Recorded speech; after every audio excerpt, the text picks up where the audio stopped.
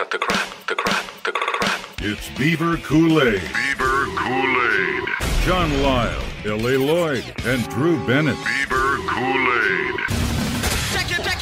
Check it out. Let me tell you, pal, my morals never kicked in. At any time, my morals never kicked in. Only if I thought I was going to get my ass kicked, would my morals kick in. Yeah.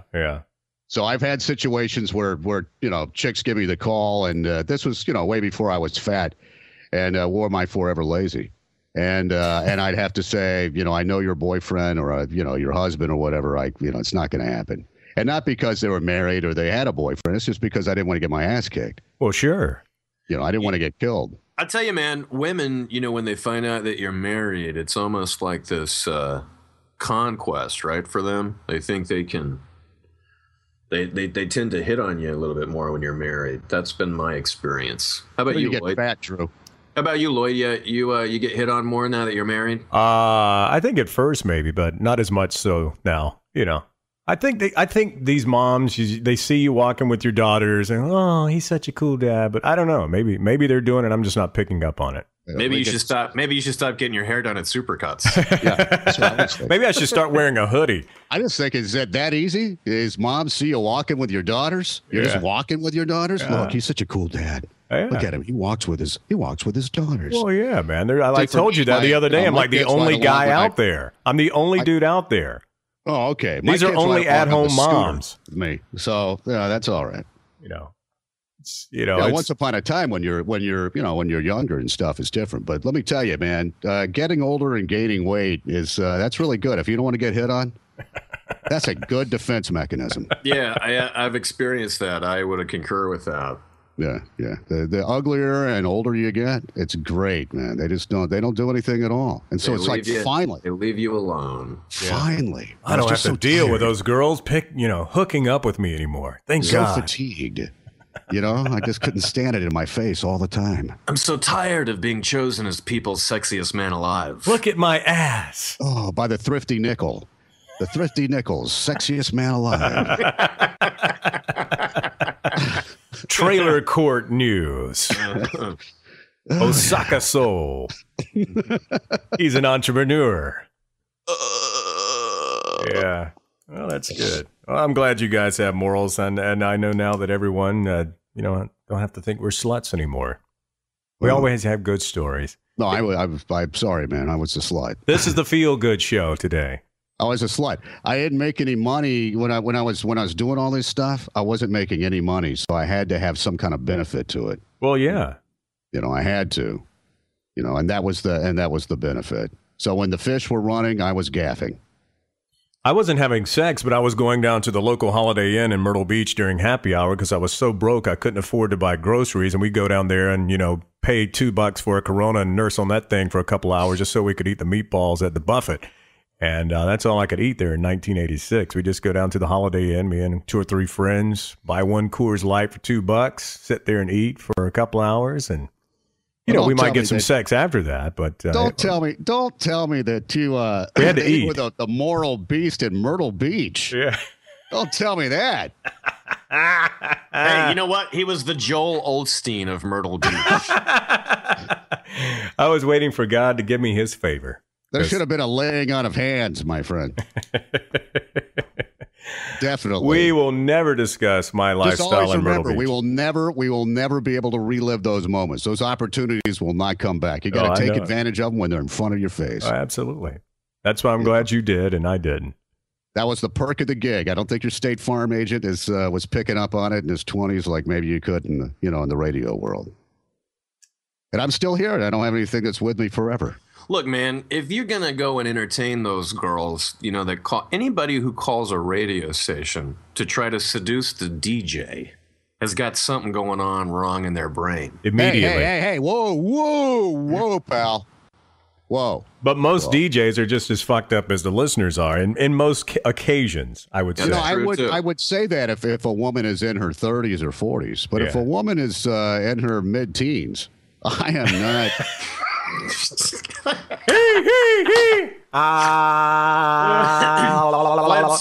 Hey, my daughter's turning 12 today. You're starting to make me nervous, John.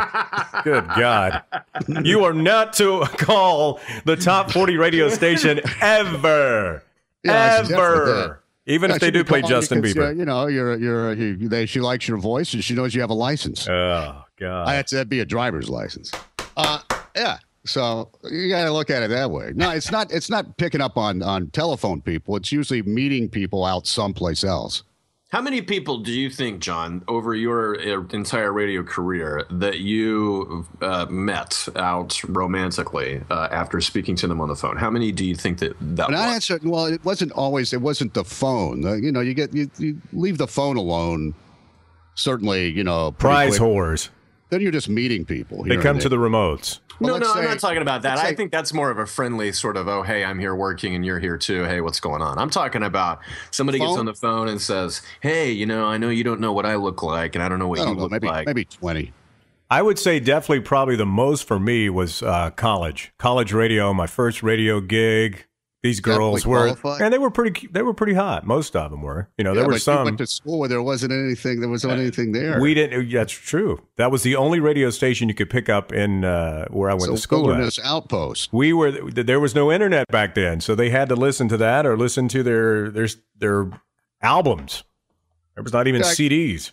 See, the thing is that, I learned pretty quickly after a couple of years not to do anything on the phone unless I was really lonely. But later on, I was doing the mornings for so long that out of 35 years, I had mornings for 27 or so. Yeah. You ain't picking up anybody on the phone doing when you're working in the morning, too busy. But no, I gave that up. I just meet people in other ways. But you will now with that Forever Lazy.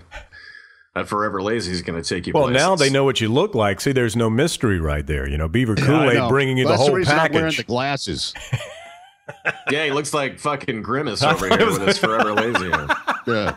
I thought it was a Unabomber, man. I mean, come on. I'm just hoping in time, man, that, I can get in either your pants, Drew, or your pants. No halo here, pal. At least we've seen each other first. Yeah, that's true. That is true. That is true. Yeah, that's the wildest thing because that used to be one of the great things about working on a radio was when you're a young guy was the request line. Now you certainly don't want to go there because no one uses that. I guess they do a little bit. I still think these guys at KISS on the weekend pick up something somehow. I would think so. Yeah, I would think so.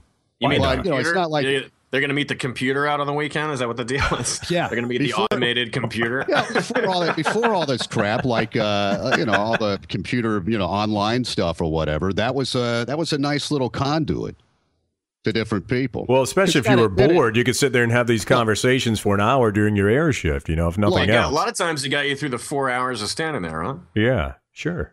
I've done that.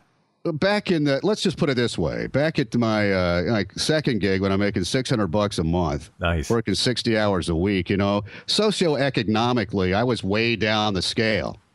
So you tend to gravitate to the people that are, kind of stuck in the same socioeconomic rut because it dictates how you live.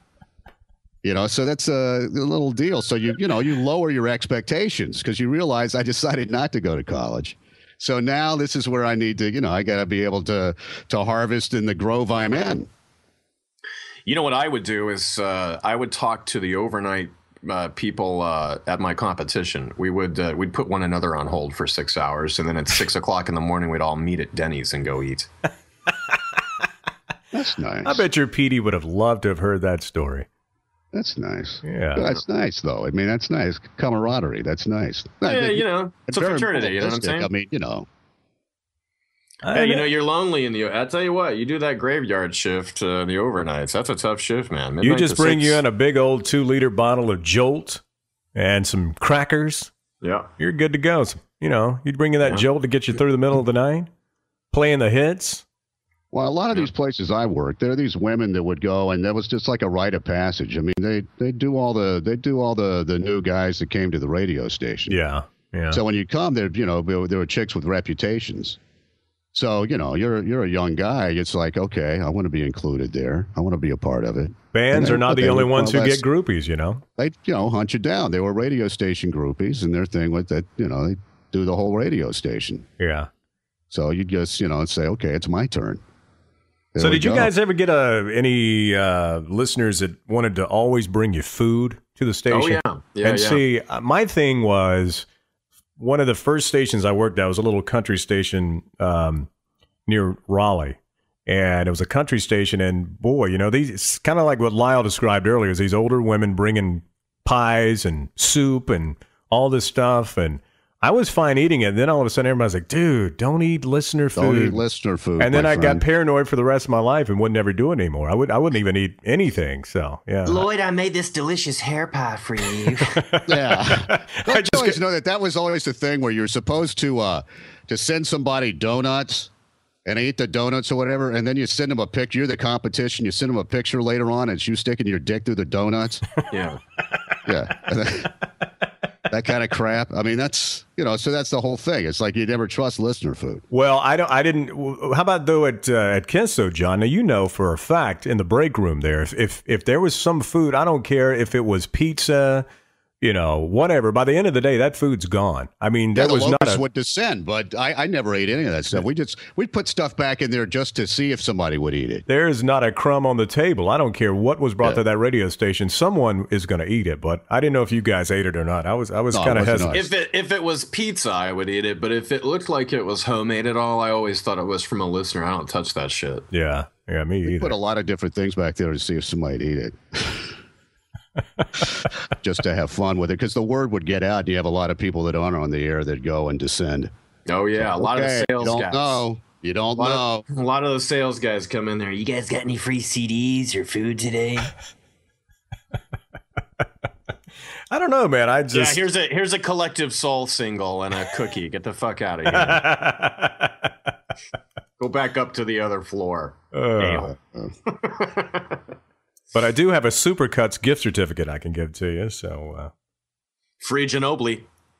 Yeah, looks to me like you've got a whole stack of them.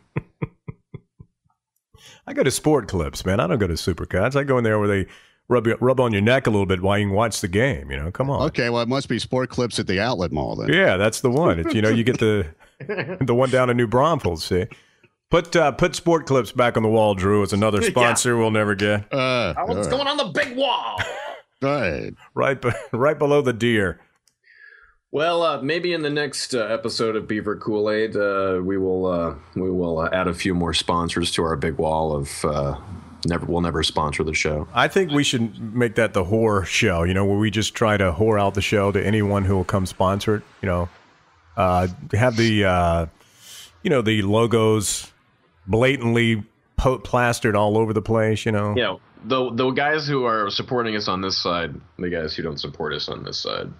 You know what I'm talking about. Yeah, right. Come on. Well, fellas, Apple. It's been a lovely conversation today. It has been. It's been all over the place, and I'm glad we had it together today. It was good. It's fun. I just didn't know I was on with the Moral Brothers. So great, fine. I thought you were in radio. This is going on Joel Osteen's video podcast. That's not a bald spot over there. He's actually a monk. It's my yarmulke. I'm switching, man. I'm switching.